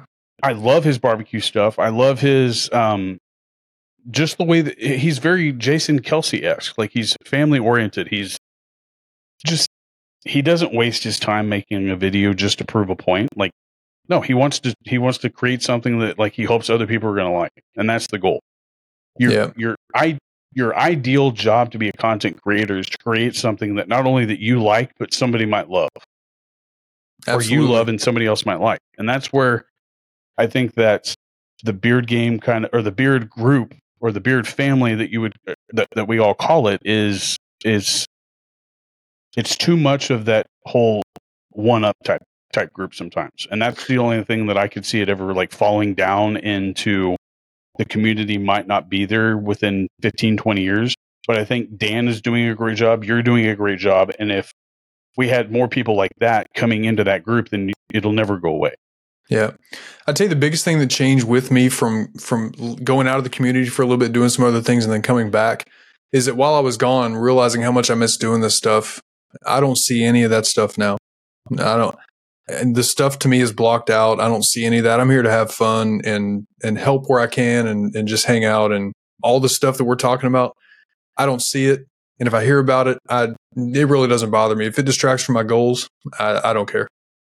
I don't hear it anymore because I just don't pay attention to it. Like if I see like the title of a video on somebody's channel saying this, this, and this, well, I'm not watching that video. I'm not going to waste my time if you're going to waste your time to create a video that has anything to do with that because it's pointless. Yeah, 100%. Mike, you've literally wasted your whole goal You wasted a video, yeah, for sure. You wasted content time to do that, yeah. Going back to Mike, yeah, amazing dude. Mike is somebody that we talk a lot. I mean, we have each other's phone numbers. We're really close. Mike is such an amazing guy, and he's hinted at coming back. I don't know if you've seen that. Yeah, and that's when I reached out to him. Was like the day before he said that. So I was like, whoa. And it was like I think I reached out to him right after he got back from one of his trips. Like he went on a camping trip, and I reached out to him, and I saw that, and then he did a live stream on Instagram, and he was doing a box opening for T3 Beard, I think. Right. He makes him kill it. Him and his collabs that he does. I love 2 of your collabs that I know for sure I still have, but his collabs are like they got that oud in it, and it's strong. Like he likes that oud stink. Yeah. Oh yeah. I mean, leather and oud, I think, pair up very well together as long as you use the right oud. But you can't go wrong with either one of the, like, I would say my favorite one from yours is either, I would say Bluegrass Trails from Copper Johns. And then you had another one. There was Ruddy Man. Ruddy Man's probably still my favorite that you've done. Derby Day. Yeah. Derby Day, yeah. Got both I didn't of those try the still back prize here. pie. I haven't tried the prize pie, and that's the one your wife came up with, right? With her? No, hers was Cookie Queen. Oh, Cookie. Okay. Yeah. Well, who's prize pie? Why did I say prize pie? I don't know. Is Prize Pie a collab? Maybe, I don't know. It just sounded right because your wife bakes. Yeah. No, Cookie Maybe Queen. That's what it was. The other baking. Yeah. Yeah. Yeah. That was strawberry all I know cookies. is that. Yeah. All I know is that like that one really hit the. It wasn't too much leather for anybody that doesn't like leather, but it was like the right type of leather for like what they were going for, and that's what I liked about it. Like it was like a weathered type leather. It wasn't just like your brand new like car leather. Right. If that makes sense. And the other stuff that was in there with it complemented it really well. So it had the rose. So the entire idea of it, right, was the Kentucky Derby. So it was the leather saddles, the rose garland, mint julep. Are you going to change the name, or do they still have it? No, he doesn't have it anymore, but there may be another one in the works. There may be. I can neither confirm nor deny that. Hot take. But hey, no, but yeah, I loved everything that you have. I don't know if I've tried any other ones that you had. You've had that one. Those 2 I know I bought. Now, I don't know do you have any other collabs? So Weatherbeard, we had Bluegrass Bay. That was a lemon lime fizz, birchwood oud leather. I have a couple weathered. I think wasn't that like your first live stream? Corey was my first live stream. Yeah. Okay. You got a good memory, man. I try my best. Like I stick with the people that I appreciate, and that's really why I had this. I would rather talk to you face to face. If we can't be in the same town, I would rather talk to you like this than over chat. Right. But I've sent messages to tons of people, even outside of like the chat, just to say, hey man, I love this or I love that. Now, I think that this is something that I appreciate more just because I'm working on, I guess, my person skills. And like, it's only going to, like, when I first promoted to my job after my boss retired, I too had to get on blood pressure pills because I wasn't stressed out. I was just overworking myself. Yeah. I've never been depressed, and I don't know what that's like. So I couldn't imagine feeling like that. But this, I could see like it's just my extracurricular to, I guess, the opposite of what we see on YouTube, of those extracurricular videos being made about people that either didn't like the way somebody said something or they took it the wrong way or whatever. And that's why I appreciate this, because I'm getting the full side of things. Like if I really wanted to ask questions to somebody, like I don't know what happened between you and other places. I saw your post about it, but it's not my room to ask those questions because it's not hurting me at all. Because I've seen I'm not gonna deny that I don't see things, but I'm just saying, like, I don't have any reason to ask those things. So I want to highlight those positive things that we do, and those positive people that are actually making the content. That's what I want to hear about. I want to hear about why you do certain things, like with your content. So like your content coaching, I would rather hear about, like, how did you go about building your TikTok up? Like, that's the stuff that I want to know. Yeah. Not why you had a falling out with somebody. Yeah, no, you're absolutely. And I very rarely will you ever see something like that on my platform. There was a time where I posted one story mainly just to squash a very terrible rumor. But other than that, yeah, you will never see that kind of stuff on my platform. I don't That's have the only any time I reason. ever saw it. And I just was like, I'm not even going to, like, I don't even think I tuned into that one because it had nothing to do with me. It was something you had to get off with other people that were worried about it. And that's just something I just refused to tune into. Like, cause it's really not anything that I was paying attention to because I don't even know what the rumor was. Yeah. So that's are you why talking I was about, like, are you talking about a live stream or a post? I don't know. I think you were going to be doing a live stream and you were going to set the record straight for the one last time and get everything off the table. And no more questions were going to be asked about it is what you had posted, right? Yes. So I know what you're talking about. That was a couple of years ago. That was the first and last time I've ever done something like that because exactly like you just said, at the end of the day, it's pointless. Yeah, it's a waste of your time when you could have made like a 2-hour video versus a hour and 20-minute live stream. Yeah. Over what? The past? Exactly. Like you can't fix it. Even if it was true or wasn't true, what are you going to do about it? For sure, man. And I learned that the hard way through that. Yeah. It was, I don't even know how it went. I'm assuming by the way that you're talking, it didn't go as good as you thought it was going to go, or the people that showed up were not as interested in that as you were, probably, to set the record straight. And yeah, I mean, here's the thing, generally speaking, right? When it comes to content creation, whether you're talking about beards or, podcasting or, name a community, right? You got the fragrance community, you got soaps, you got the crafts community, whatever community you're talking about. Food, anything. People are here to watch content on that niche. They're not here to hear about the drama that you had between, you and somebody else or what these two people have going on behind the scenes. Nobody cares. People are here to see the content that they are signed up to see. And that's what our job is deliver that content, not, anything else. So, yeah, those kind of things you're talking about that I have very few times been involved in, that's something you will never see again. Learn that. Yeah. See, this is where we need John, the Flying Beardsman, because he had that sense of humor that he would have taken a video, made a video about, like, I don't know if you've ever seen The View. Have you? The View? Yeah, you've heard of it, right? I know what it is. I can't say it's I've like ever a gossip channel. Yeah. Well, it's like a gossip video or gossip station or whatever it is. Yeah, I but see. He would have been the guy to take that. He would have been a guy to take that. Like one of my favorite videos he ever did, and I'm not trying to highlight just him, but the way that he would do the fill-in beard. Do you remember that video that he did? It was like a short clip that he would do. He did. I probably do. He did so many of those. Fill-in beard. Yeah. Dude, his short videos he did like that were hilarious. I loved them. Oh, he was a comedian without trying to be. Like, that's what I enjoyed about his comedy. Yeah. And he was another one that he never really had that whole high school drama stuff on his channel. Right. At least that I never saw anyway. But like, we need more of the content rather than the content criticism. Like that's what I would rather see. Absolutely. But let me get to a question that I had for you about the content creation, because you still have time. I mean, we're an hour in, so. But when you did the content coach, what was the hardest thing for you to actually plan out? Like, if somebody came to you at a question, like, did you research that before you gave them an answer, or were you always trying to keep up on everything about like video editing or audio editing and stuff like that? What was your biggest struggle by keeping that going? So I don't know if I call it a struggle, but, I mean, man, I would say it would be, so I did some TikTok consultations, right? I would look at somebody's TikTok account and give them advice for how to grow their account. And TikTok specifically, because I don't know why it ever turned out this way, but TikTok is that platform where people they'll create a TikTok account and they will start duetting and just creating videos that everybody else is doing, and expect for that to be the way for them to grow. And some people do grow like that, but that is not like you even on TikTok, you still have to find a way to be, unique, different than everybody else to get the masses interested in your content. Right.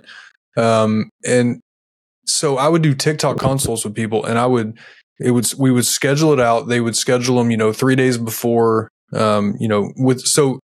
3 days out was the latest or the earliest I would allow somebody to schedule that.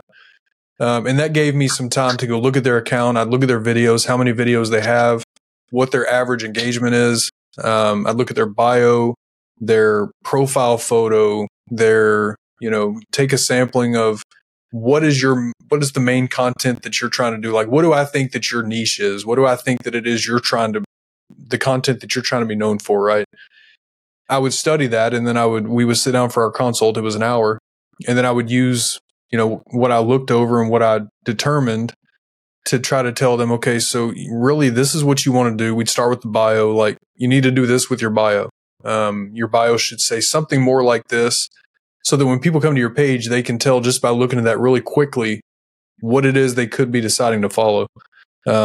If your content if this is what you're doing, here's some suggestions I have for you. So I would say that was the most time consuming, because I would literally study their account.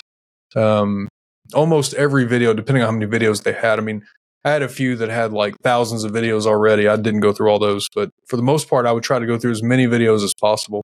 So I'd say that for sure would be the most time consuming. So you actually went to being not just a content coach, you were like breaking things down, like a football coach would break down like why this play didn't work or why this play did work. Oh yeah. Yeah. Because I remember watching a couple of your live streams with you had one guy on there that I really liked about the lighting. Like I couldn't get lighting down for nothing. And I think I watched that one thinking I would get something out of it. I still couldn't get it. So I just winged it. And my first few like clips that I made were just terrible. Like, and I had like that Brio, it was a 4K camera. I forgot what it was. It was a webcam. Yeah, Brio 4K. Yeah, Logitech. Yeah, like that didn't help nothing. Like the name in it is what sells it, not what it actually can do. Because I still have the camera and it works for like if I want to do in studio type stuff or in the same area. Right. But like that's the things that I would like if I was going to look for content. Like the people that I go to, like when you were doing all those people that were coming on live, I would tune into those while I was driving around. Like I would take my grandpa shopping every Monday, and that's usually when you were doing it between 6 and 7, I think, right? Yep. And that's when I would tune in, and I watched that one with the lighting guy. I forgot his name, and he's got a pretty big channel, and he flies around the country to set people up for content, right? Yeah, you're talking about. Yeah, what's his? I'm terrible with names right now. He was great with like the way that he explained certain things, but like if you don't have the right lights, you're not going to get that effect on your camera. Yeah, like, so this guy's a professional. He's a professional videographer. Like he owns a company that he goes around and makes videos for companies. That's what this guy does. He'll set up like 3-day long content sessions, and they'll create enough content for this company to do their thing for like 6 months to a year. They have all the content they need, and he does it in 3 days. Yeah. And the way that he explained it, it made sense. But if you don't have either the right camera or the right lighting, you're not going to get that effect. And I didn't get that. Like mentally, I couldn't actually like put that together for some reason.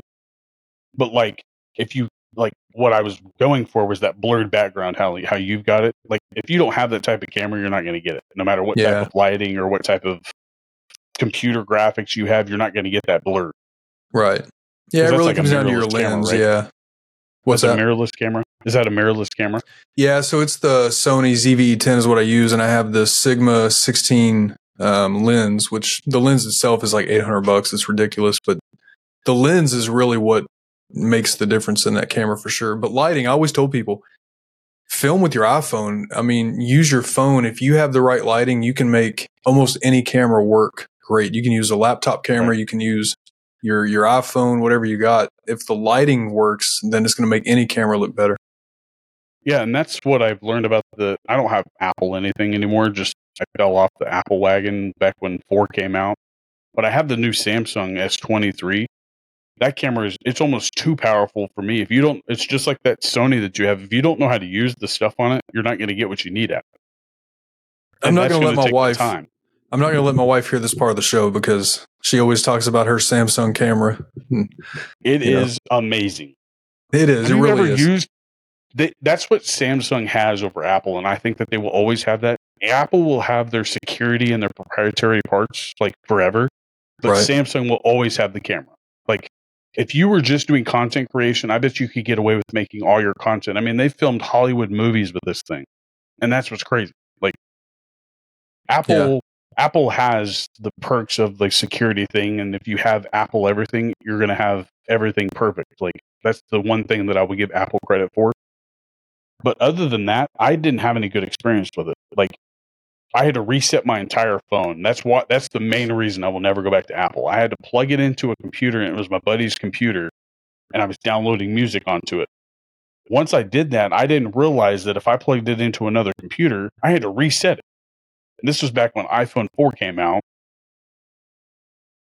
And when I reset it, nothing backed up into the cloud like it said it was going to do. So I lost literally everything. And back then I was still doing like college courses. I lost like 7 papers on it. Dude. I was not happy. That sounds painful. You know the one thing that keeps me, so I will say, I don't know this to be the case yet, but supposedly iPhone 15, the camera is like way improved. I don't have it yet. We'll see. But the one thing that keeps me with Apple is AirDrop. That's another thing I wish that Samsung would get, was something like AirDrop. Yeah. That is legit. It's almost like Dropbox. You got to go through too many loops and stuff like that to get that to work right. Yeah, dude, AirDrop. I mean, I use obviously the camera I have here for actually filming my videos, but when it comes to like thumbnail photos and product photos and stuff, I'll take the picture with my iPhone, AirDrop it, bring it into Canva, and I'm done. And that's what I like about, I have Adobe Express for like audio editing and stuff like that. I've got this app that I've been using to make some of my thumbnails, and I don't know what it's called. It's like Adobe. I'm assuming it's going to be kind of like what you use. What do you use to edit your thumbnails? I use Canva. Okay, Canva. Yeah. And I use that for like borders and backgrounds and stuff like that. But right. There's an app on here that I get. Adobe Express is the actual app that I have. Adobe. What's that big one that has everything on it? The monthly subscription thing? Yeah, Adobe. Yeah. So I have the PDF for like contracts and stuff, but yeah, it's my Adobe account. I don't know exactly what they call it. It should be something big. It's like Adobe. It's everything in one, but I have that. But the Adobe Express, like that thing makes some really good thumbnails. I've tried PixArt. It doesn't do what I want it to do sometimes. And that's where I have a problem. So I don't know if it's Adobe Creative. I don't know. I've never paid attention to Creative Cloud. That's what it is. Creative Cloud. Yeah. Okay. Creative Cloud. Yeah. I have it and I use it for like I was doing Illustrator for a little bit because like when you were doing my logo, I kind of wanted to get into that a little bit, but it is so time consuming. Right. Do you still do that? I mean, for those that are listening, you did my very first logo I ever had, and I asked probably the world of it, probably way too much. Because I remember you telling me that you reached out to, or you were thinking about reaching out to a third party to help with it. Yeah. And I felt bad. I was like, oh, dude, don't do that. No. So to answer your question, no, I don't do it anymore. That's one thing that I cut out just for time purposes. You know, I'm one of those people, man, I will overstretch myself because I like to do so much. I will overstretch myself. And especially now going to the gym and trying to make sure that I get to bed at a decent time. There's just certain things that I had to cut out. And that's one of them. I don't do that anymore. So, but I did have fun with it. Oh, wow. My bad. But no, what I've learned is that whenever you're doing content, like I've fallen short of this many times, and that's over editing or over taking too much time for one thing that you could probably live without. And that aspect for podcasting, like I don't believe YouTube is a platform for podcasts in general, unless you have a bigger platform already. So like if you're a famous comedian, or if you're a famous, like Joe Rogan, like he could make anything work, right? But then you have like people who just podcast. So like you have the Bert Kreischer podcasts and all those. They are big not because of their podcast. They're big because of the stuff they already do. Now their podcast benefits on YouTube just because they have fans, but I think that YouTube is mainly for like the short clips, not for the full episode. That's in my opinion. What is your take on that? Yeah, so it's been a back and forth conversation on, is YouTube a podcast platform? I think the lines between podcasting and live streaming have sort of crossed a little bit, and that's okay. There are people that do their podcast strictly on YouTube, and then there's people that don't do it at all on YouTube. There's people that would call what I do podcasting, and it's not. I'm not podcasting like you are. So there's definitely a line. Some lines have crossed with that. I think that call it what you want, getting these conversations out there, or the conversations that people have, or the things they talk about. I think however they get that out there is great, because I've always said I think everybody has a reason to create content and get your story out there, no matter what medium you're putting that out there on. But to answer your question, no, I think that look, I'm a traditionalist about so much stuff in my life. And one of those for me, I've always struggled with is YouTube and podcasting. I think they're still two different things, and they both have their place and their reasons for existing. They're both fantastic, but I do think they're different. And I mean, right now we agree with this, and this is where I will say that YouTube isn't for podcast. I mean, it is for certain aspects of podcasting, but it's not a podcasting platform. The reason why I say that is there's no category for podcasts. Like, yeah, you can put a podcast on there, but if it was for podcasting, they have categories for comedy, lifestyle, travel. There's several different ones, but there's never any on there for podcasting. And that's the only way that you're going to actually make it for podcasting is if you make a category for it, in my opinion. Absolutely. And YouTube did add, you can create like a podcast playlist now. Right. But it still does not actually create a separate segment. So if I go to YouTube and search for podcast, true, if you have that in your title or something, then I'll probably come across it, but there's no straight up podcasting section. Like if I open Pandora, for example, you can find podcast specific things on Pandora. If I go to obviously Apple Podcast or Spotify, you can find podcast specific, but that still does not exist on YouTube, even though they created a podcast playlist on my channel. Right. Yeah. And that's really where I find that to be the line where like, I'm not trying to get big enough to where like I'm getting all these followers because then it becomes a full-time job. I'm trying to just really have fun with it. And me and my buddies, we have I don't know if you've seen any of this, of the Recess Ruckus podcast, but that's how it started, was that. And my chubby buddies group, like that's just a daily thing that we just get together for, is like a mental health segment for them. And then me, I just enjoy hanging out. We literally lived less than a block away from each other for the first 13 years of our life. And then we move our separate ways. We all live 4 different hours in all directions. So we missed that hang, and that's really where we kind of wanted to go with that. Like, that's all I'm going for. Now, if it ever blew up, then I might think about, like, because I'm the only one that does the social media for anything. I'm the only one that does the editing. So that in itself is a full-time job. Right. That's where I struggle with, is like finding or saying enough is enough, kind of like over editing. Like, I can't fix everybody's audio, especially when my buddy decides to wear AirPods for the episode. It's like, dude, you've made my day a lot harder. But this Riverside app that I'm using is crazy awesome. It actually makes it sound like we're in the same room. Now I have a fairly good mic, but neither of my other two buddies have that good of a mic. So I've always got to edit something, but Riverside does 99% of it. That's good. That's so helpful. Awesome. Yeah. And that's the main reason why I switched from StreamYard to this, is that this is more for podcasting. StreamYard is for live streaming. That's Absolutely the biggest difference. So, and that's why I think that, like, with me, I would over edit and that would waste most of my time editing. Like, I was going from an hour and a half video to almost a whole day of editing. And then when I switched to this, I was going to an hour and a half video to 3 hours. And now I'm down to about an hour and a half. Right.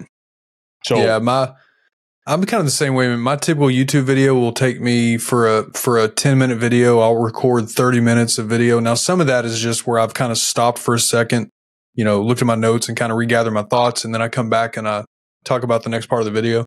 But I'll spend 30 minutes actually filming something, and then I'll spend 3 or 4 hours editing. So I get it, man. And my other thing is that I didn't get that, like, to get the editing process down, you need to have an off-board camera to really record and bring everything in separately and then record or then edit. So I was trying to do what I couldn't do with the editing process. And a lot of people, like, you can't find everything on YouTube. That's just how it is. Like, you're not going to find everything on YouTube. Now, one thing that I wish I did see for like content, like editing or post-production or anything like that is the hookups of audio. Like, if you don't have a Rodecaster Pro, or if you don't have a mix board or anything like that, you need to know how to make your sound better. And there's not really many good videos to describe how to actually make that work. If that makes sense. Are you talking like audio post-production? That, and also like hooking up to this. Like, say that I didn't have this microphone and I had just like a USB mic. Right. The USB mic is going to sound significantly different than how I'm sounding. I think you have the same mic I do, right? The pod mic? It's the Rode pod mic, yeah. Yeah. And that's what this is. And I just have I don't know if you're familiar with it, the Moana caster. I've had that I got it on Amazon Prime Day. Yeah, I've seen that, but I don't know anything about it. I've never used one. It does what I need it to do, but if I wanted to have somebody in here, I can't hook up more than one XLR mic, and then the USB mic, or no, it's an auxiliary mic, is what I need to have to actually get it to work with that mic. If I don't have that, then the sound, when I'm talking, it feeds into that mic, if that makes sense. Yeah. Like when I'm talking like this, and that's the downfall. Like they don't really go over that on YouTube, and that's something that I wish that I knew before I really got into this podcasting game, if you would call it. Like Joe Rogan's podcast looks great because he has somebody producing his podcast. He doesn't do any of that work. Yeah. And people need to get that out of their head, is that he's making it look easy. No, he's not doing anything but talk and bringing on his guest. He does the equivalent of what I'm doing right now. He shows up, he sits down in his chair, like, you're doing all the work right now. I just had to show up and turn my stuff on. He doesn't even do that. He doesn't even turn stuff on. He shows up to a hot mic and just starts talking. Yeah. And that's what they don't talk about, like the whole setup of everything. Like just the setup in itself and finding the right area in the room that you're going to be doing it in. It takes so much time to actually plan that out, because I think I've moved my table probably 12 times before I've actually settled for this is where I'm going to go with. And I just said, screw it. It's either going to sound good or it's not. Yeah. And with content, I think that people just need to deal with what they have. And if they ever do want to make it big, you're going to need to get that Rodecaster Pro. You're going to need to get that XLR mic set up. Like it's not going to work right for you if you want to be like Joe Rogan. Oh, for sure.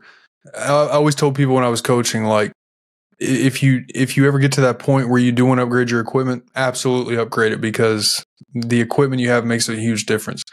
But it's good to go ahead and film with what you have to start. My first 100 videos on YouTube were all done with an iPhone. No joke. I bought a little shotgun mic that plugs into the iPhone. That's what I use for audio. And then slowly over the last couple of years, I've upgraded equipment. But the good thing about that is that you get a ton of videos under your belt. So then by the time you do have that equipment, you at least have the content down. You have the basics of making a video. And then you work on, you work on a thing at a time, try to improve something 1% better with every video, upgrade your equipment over time. But you got to get those videos under your belt, or in your case, those podcasts under your belt, to continue to get better and better. And my goal is just to actually sit down and talk to people. It's not to actually get any big. Now, if it ever does get bigger, then awesome. Then I'll take it as I get it. But I'm not going to go out there and try to buy like a Rodecaster. Like if I had the opportunity to buy a Rodecaster, that would have been the first buy that I could do. But I don't need that for what I'm doing. Like I don't have 12 guys in this room. So I think that if I could give a tip for content, if you're just doing what I'm doing, like you said, get a phone and then maybe get this cheap little small mixer. That's all you need, and you can podcast. The way that I sound right now, I don't know what I sound like to you, but I sound weird just because my voice sounds weird to me. Oh yeah. And a lot of people don't realize that you're going to sound completely different to somebody else's ears. And if I could give a tip for any type of podcast content, that's what I would say is start small. Don't worry about all that Rodecaster Pro stuff until you're actually going to have 4 or 5 guys in the same room. That way you get a separate audio feed through every single person talking. Right. Now with you, what would you do if you could give one content, tip as a content creator, as somebody who used to teach people how to do stuff properly? What would be your number one, other than hit record? We always hear that, and I've got nothing wrong with that.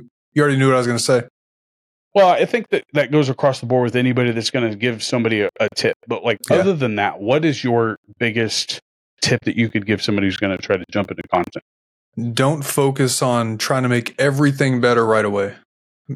Every video that you do, every piece of content you make, try to make one thing better. Try to make 1% of what you're doing better.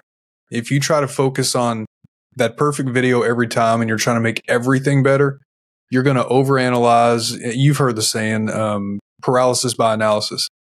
You're going to analyze so much and plan so much and try to make everything so perfect that you're never going to actually sit down and hit record. I'll say it that way.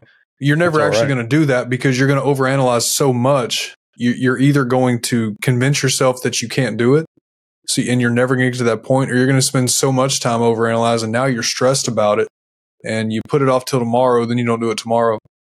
Focus on one thing at a time and build from there. And that's what I probably did. I probably focused 3 months of my time deciding on what hosting platform to do, and that was a waste of time. Yeah, I stuck with the free one, whatever it was at the time. I think it was Anchor. Now they've switched it to something else. You don't need anything more than that if you're just a small person in the middle of the Midwest that's got nobody but your friends on there. You don't need. I don't know what other people are using. Like you've got Buzzsprout and stuff like that. Just get the free one. Be happy.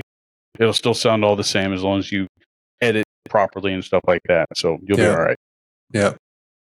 I do want to give you a shout out about a video that I don't think it got enough credit for something that you created. And this was back in probably right when you first started. And I don't think you got enough credit for what you did. And the setup was actually, it was 2 videos. That was when you did the Scarecrow. You did all that setup. And then also the Beetlejuice. Like you did the Beetlejuice intro perfectly. That was probably one of the coolest things that I've probably ever seen. How long did that take? So funny story about the Beetlejuice video. Did you ever really notice how that stuff was put together? You know what all that was? Like you had like foam board and stuff like that is what it looked like. So Mel went to like Michael's and Hobby Lobby and these places, and she bought these little like light up gravestones and these there was some foam stuff. There was this greenery that was filmed on the top of our bed. She laid the green. It was basically like a felt. I don't know what it is. It's the green craft felt type material, like a pool table type stuff. Yeah, exactly. She laid that out across the bed.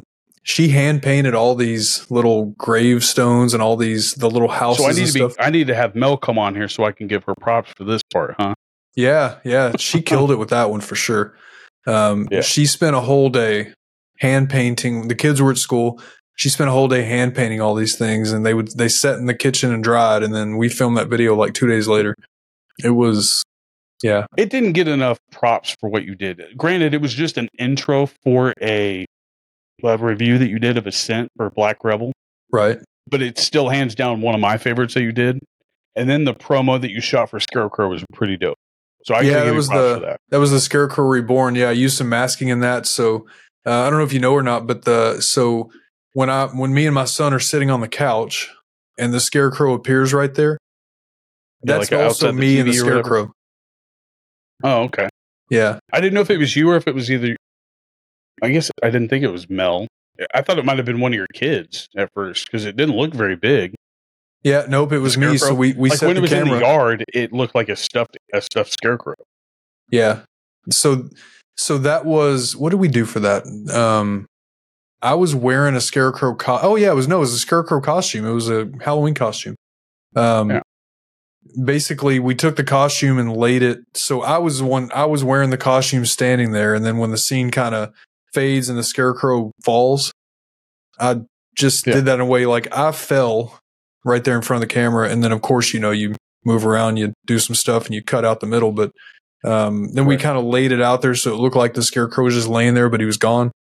But yeah, the Scarecrow costume, all that was me. So just use masking. So like in the living room during that scene, set the camera up. You don't touch the camera. You leave it rolling the entire time. Me and my son sat on the couch and pretended to be scared of, obviously while we're filming this, it's nothing but a living room. I mean, we're pretending like we're scared. My son throws the popcorn over his head. And then you leave the film rolling. I put on the Scarecrow costume, and then I went over there and I acted that part. And then you just do masking and editing software, which I use Final Cut Pro, but just masking to put that together. Yeah, that was a fun one to make. But I don't think you got enough credit for what it actually was, because like that wasn't nobody's ever done that before for any type of review. Like you went all out on those 2 specifically. Yeah, and I remember that one because I think some of my favorite scents, like they don't make them anymore, and Beetlejuice was number 1. Like that was one of the most unique scents, and it's still like it lingers anytime that I wear like either the cologne or the little bits of the drops that I have left. Right. But the way that you edited that video and prepared it, now I have to give credit to Mel and not you. I mean, I'm just saying. But no, that's fair. Yeah. But the Scarecrow video, the same thing. Like you did something that nobody had ever done. So like that's another thing that I thought you were actually going to bring up, is to be unique. Things like that, whether you're doing a content review thing, like those are what catch my eye. Now, I don't know about other people, but like I just think that those weren't highlighted enough for what you've done like in the content game. No, I appreciate that. Those were fun to make. Yeah. Yeah. So, and I give mean- Mel all the credit for the Beetlejuice. That was her. She planned that entire opening. Yeah. Like it looked like it was the real thing, but granted, like you could tell that it wasn't. But the way that it looked like you spent a couple $1,000s on whatever it was that you guys were filming on. I was like, no, it was that diagram from the movie was legit. It's like $25 at Hobby Lobby. Yeah. But it looked like it was done like out of the movie, but you could tell that it wasn't from the movie because of all the other things that weren't a part of the graveyard things that were lighting up on it. It was just cool. Right. No, I appreciate could put that it, on like a little short. Yeah, you know what? It's close enough to Halloween now. I should probably share that one again, huh? I liked it. I mean, just I like the idea about what it takes to prep, because a lot of people don't see that side of things, just the prepping thing. And one person that I think points out prepping is Jeremy Sears. I don't know if you follow him. Oh yeah. Yep. Like his prep, like the reason why he takes so long to like make a video or come out with a video is that his prep time is like days for him to shoot that video. And he goes into that, and like, I don't think people give enough credit for what people are actually doing in between each video. Right. Whether it be planning, buying supplies, buying the stuff to review or try out. But it's also that setup and the filming and the moving of the camera, the audio and all that stuff. Those things aren't highlighted enough. And I think it's because it takes too long to show that. Yeah.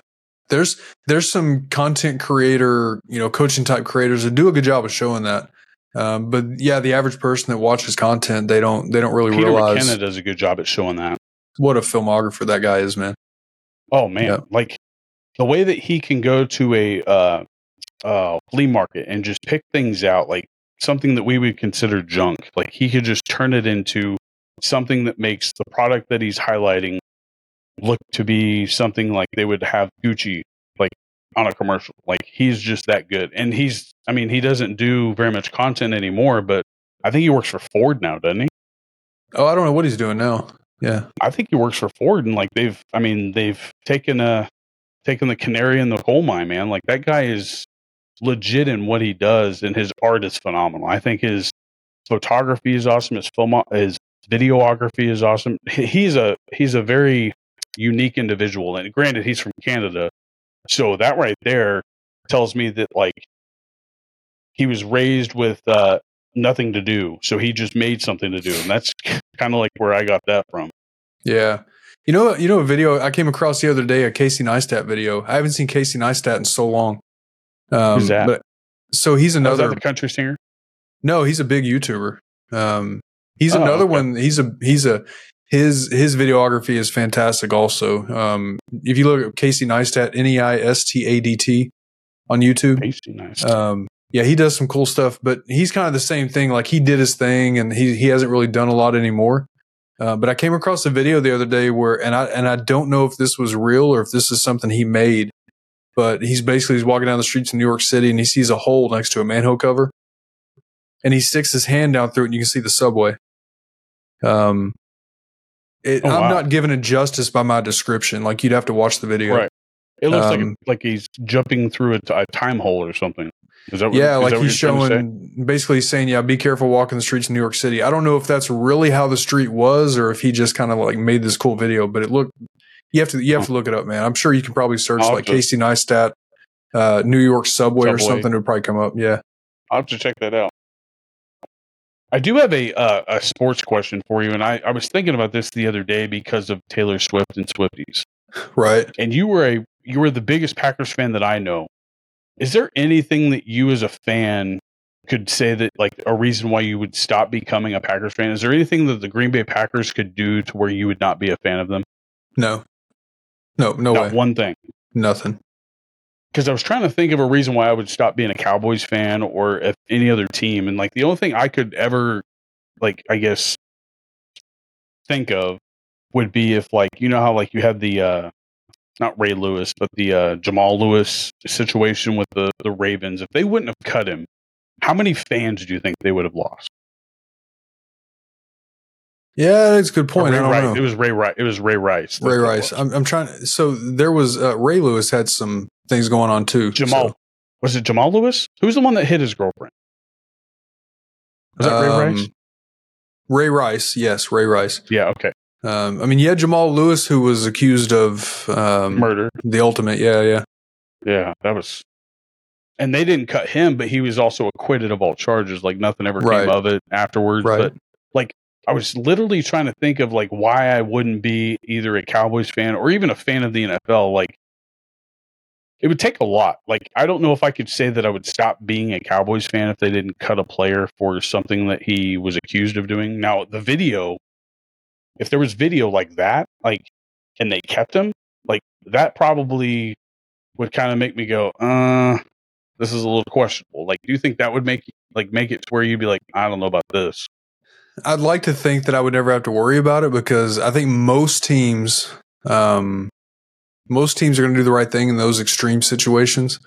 But yeah, I mean, I guess if you had some extreme situation, like some player, on tape doing something terrible, think of the ultimate, and they accepted it and all that, then yeah, maybe that would make me question a little bit the organization, the current ownership, or in our case, the current president, CEO, because we're a fan-owned team. But it would make me question the current leadership in place for sure, at a minimum. Yeah. Like, that's the only thing I could think of as the reason why somebody would stop being a fan of another team. Or if maybe they went to another state. Like, say they stayed the Packers, but they weren't the Green Bay Packers. Like, say they were the, I don't know, Minnesota Packers or New York Packers. No, okay, you found it. Yeah, that'd be the one. Yeah. Yeah, if they became the Chicago or Minnesota Packers, that'd be it. Yeah. Right. I mean, I was curious because you don't hear about people, like, talk about stop being a fan. Like, I heard people say, like, I stopped watching the NFL because they were letting people take a knee or whatever and stuff like that. And I had a simple resolution for that. You just stop filming those players. Don't film the players that are taking the knee. Let them do what they want to do. Just don't film them. Film the American flag or film the fans that are actually standing. I mean, you lost a lot of fandom when, like, they were taking the knees. I mean, that's just what it was. And yeah. I just didn't know if there was anything that a fan could do or say that they would stop being a fan. Like, nobody talks about that. It would take something really extreme. I mean, look, right, you have like Thursday night, we got destroyed by the Lions. I mean, one of the worst losses in so many years. And we just, it's things, the state of football in Green Bay is not great right now. But I don't think Jordan Love is your guys' quarterback. I don't think Jordan Love is your quarterback. I don't think that. I'm still on the fence. I still have faith in the kid. I still have faith right now. I think he's a good athlete. I just don't think he is I mean, you guys had 2 generations of great quarterbacks, and then you go to Jordan Love. Brett Favre, hands down, top 10 quarterback of his generation, top 5 quarterback. Then you have Aaron Rodgers, who is still in the league. He's a top, when he's healthy and when he's playing, he's a top 5 quarterback. Jordan Love, maybe a top 20 quarterback in the league right now, is what I would say, for what he's done. Yeah, he hasn't had enough to prove himself. I think a season with him would actually give him enough justification whether or not to keep him, maybe. Yeah. But you guys aren't doing them any favors by not picking up things that you guys need. You guys are picking up things you think you need. And that's how I see it. The Green Bay Packers they completely changed their draft, what they did this year. Like, they have consistently every year, they draft they draft linemen, they draft protection for the quarterback, and they draft defensive linemen. Historically, that's how they've opened up drafts. And they've always been terrible about getting weapons for Aaron Rodgers, for Brett Favre. Now, I'm just saying, draft wise, there's always been some great receivers and things, but draft wise, this year they flipped that opposite. They grabbed weapons for Jordan Love, but they have nobody protecting him on that line. No. Dude, did you see him getting blown up Thursday night? Not Thursday night, but I did. Was it week 1, the win that they won? Who they win against? Chicago week 1, yeah. Didn't he get blown up? Or no, it was Atlanta, the one where he looked drunk and he fell forward. Atlanta was killing him. Yeah. And he fell forward, and somebody did. I don't know if you saw this. It said, "Hey, Jordan Love forgot to, I guess, show up after the tailgate party. Like, he fell forward, like he was a little intoxicated." That was he admitted during the postgame that was a busted play on his part. Yeah, he didn't get the snap count right. QB sneak. Supposed to be, but he didn't get the snap count right. So the center's like, I didn't know you were supposed to get the ball yet. Oh man, but I mean, Dallas. I'm probably the least person that will say it's our year or we're them boys or whatever it is you're going to say. But I will say this, is that Dallas has impressed me this year, like with what they've done defensively and how they've, they picked up Gilmore. Like, that's what I feel the Dallas Cowboys have done great in. Our offense, I could live without Dak. I could live without the whole running back situation. I think it's stupid that we gave away a running back to almost get another running back who had the exact same numbers. We almost got, what's his face from Tennessee. And I was like, why would you do that? Like, it was going to be a total Jerry Jones move. And that's who I'm not a fan of, is Jerry Jones. He's the worst nucleus in the NFL. Yeah. Yeah. Dallas has not won anything since he came there. So there's, oh yeah, they have. What do you mean? He's won 3 Super Bowls. Jerry Jones? Jerry Jones, yeah. When they got Aikman, Jerry Jones drafted Aikman. So maybe I'm thinking of history wrong here. When year did Jerry Jones? Was our last Super Bowl? 93. 93 is when he got 92, I think, is when he got the Dallas Cowboys. Whenever we got the Miami Hurricanes, Jimmy Johnson. Is when Jerry Jones got the team. Okay. And then that's when he got Troy Aikman. Troy Aikman brought them 3 Super Bowls, wasn't it? 2 Super Bowls? 2 Super Bowls. And he let Landry go in 89. Yes. Wasn't it? Tom Landry got let go by Jerry Jones the year after. Who was the coach right before Jimmy Johnson? Landry. Okay. And then between Jimmy Johnson and I don't know who it was the guy from OU. We had him. He was the offensive coordinator under Jimmy Johnson, and then we let him come in, and he won the 96 Super Bowl after Jimmy Johnson. I mean, it wasn't really his team, but Jimmy Johnson's the one that organized that team. Right. But he took the Super Bowl win. Maybe that's what I'm thinking of. Maybe that's what I'm thinking of. I'm trying to think of his name now. But it wasn't his team. It was after Jimmy Johnson left. Yeah, I don't know. Coach after Jimmy Johnson. But no, he did Tom Landry wrong. Oh yeah, yeah, I do remember that. He fired him over the phone. That's what Jerry Jones is known for. Is just he's not a class act by any means. And if the family does anything like he's been doing, that team will Barry Switzer. Yeah. So what do you think happens this year with Mike McCarthy? I can't stand Mike McCarthy. I think that we should have waited out with what we had. I mean, he wasn't a bad backup, but I think we could have been benefited better with Sean Payton. Yeah. I think that's who I was hoping that we were going to get. I think if Dallas doesn't make a deep playoff run this year, I think Mike McCarthy's probably on the chopping block. Yeah, but I could see. I mean, he kept Clap Happy. What's his name? Jason Garrett, the redheaded dude. Yeah. Jason Garrett for way longer than that, and he didn't go to no playoffs. So I can't say that he's going to cut him. But I do see like quarterback changes going to be taking place because I mean we got the quarterback for nothing. I mean that was probably the best move the Dallas Cowboys have made in an offseason for a long time.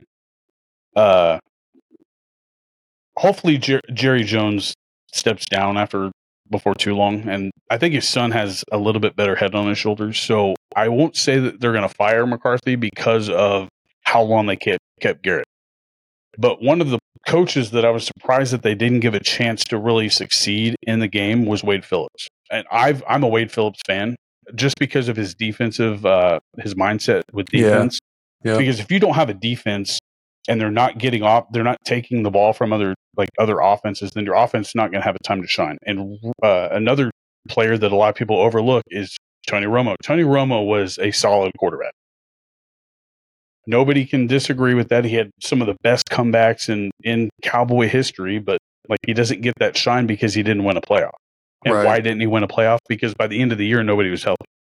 Yeah, he had a chance to win a playoff game, but he fumbled a ball, and that's his legacy. And now he's up for Hall of Fame. He's a Hall of Fame bid, which is kind of blows my mind. But I think he needs to be a defensive coordinator somewhere, and he needs to be up in that press box calling defensive plays to stop. I mean, he was 90% of calling Tom Brady's plays. That was crazy. defensive coordinators where Tony Romo needs to be. He's a great commentator, though.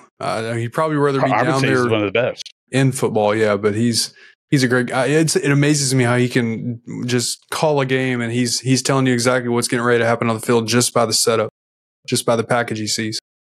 And that's when I was thinking, like, why isn't this guy a defensive coordinator for any team? Like, if he can call a play out that Tom Brady is the one that's setting up for, he's going to be able to call out anybody else's plays. Yeah. And he was even able to call out the person he was throwing the ball to before the ball was even snapped. Yeah. It's like, come on. Get that dude a job as a defensive coordinator, and they'll be the most unstoppable defense you've ever seen. Well, you know what? Let's bring him up to Green Bay because our DC right now is terrible. I'd love to see that guy gone.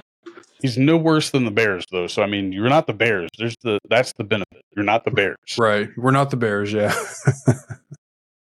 But, Ken, hey, I appreciate you coming on and doing this and taking the time out of your day, especially the hour and 51 minutes that we've been going. No, dude, I appreciate the invite. This was fun to sit and talk to you. And like I said before we started, we've been in chats together for several years now, but it's cool to come face to face and chat. So, yeah, dude, no, thank you, man. It's a lot different talking to somebody for sure. So, like, when I talked to Dan, he was on one of the episodes. I think it was episode 8 or 9. It was like we had known each other for a long time just because of how much time we spent in a chat. And same with you. Like, I feel like I've known you for longer than we've ever talked, like even in chats or over DMs and stuff like that. So I just appreciate you saying yes to you coming on here. Like, it wasn't just for my perspective. It was also to highlight what you've done. And I think you're a solid content creator. I loved everything that I've had an opportunity of watching. Granted, I haven't watched everything. There's not enough time in the day to watch everything by any means. Absolutely, yeah. But just keep doing what you're doing and tell Mel that shout out for that Beetlejuice thing. And I give her respect for backing you on everything that you want to do with whatever it is that your endeavors are, like whether it be content creation, moving. Like, whose idea was that? Was that hers or yours? To move, you talking? Yeah, from Kentucky to physical moves. So yeah, this is where she's from. So yeah, we when I retired from the Army, we came back up here. I love it. So when we would come up here to visit her family and come up here, I love it up here. So I was all for it. But yeah, this gets her closer to her family. So, well, you've done something for her. I mean, all that stuff that she's done for you, like change her name on Instagram and YouTube, and she's doing something. She's my rock, man. She is incredible. Yeah. But hey, I appreciate you coming on. Before you go out, we'll end this and then just leave it open for a few minutes. We'll download it and then I'll let you go. Okay, sounds good, man. No, I appreciate you having me on, dude. Thanks so much. Hey, you want to shout out your channels before we go? Yeah, so Kensconsin Beards of Fitness on YouTube. If you go to kensconsin.com, KENSCONSIN.com, you can find all of that through there. So that's probably the easiest way. But yeah, thanks. And I'll post all your stuff in the description and everything. So again, thank you, man. I would love to do this again, see where you are with your fitness journey. So just keep an eye out, and I'll shoot you a message to have you on again sometime, man. Tell you what, when I start phase 1 of 75 hard and I have to take those cold showers and maybe I start doing the ice baths, we'll come back and talk about that.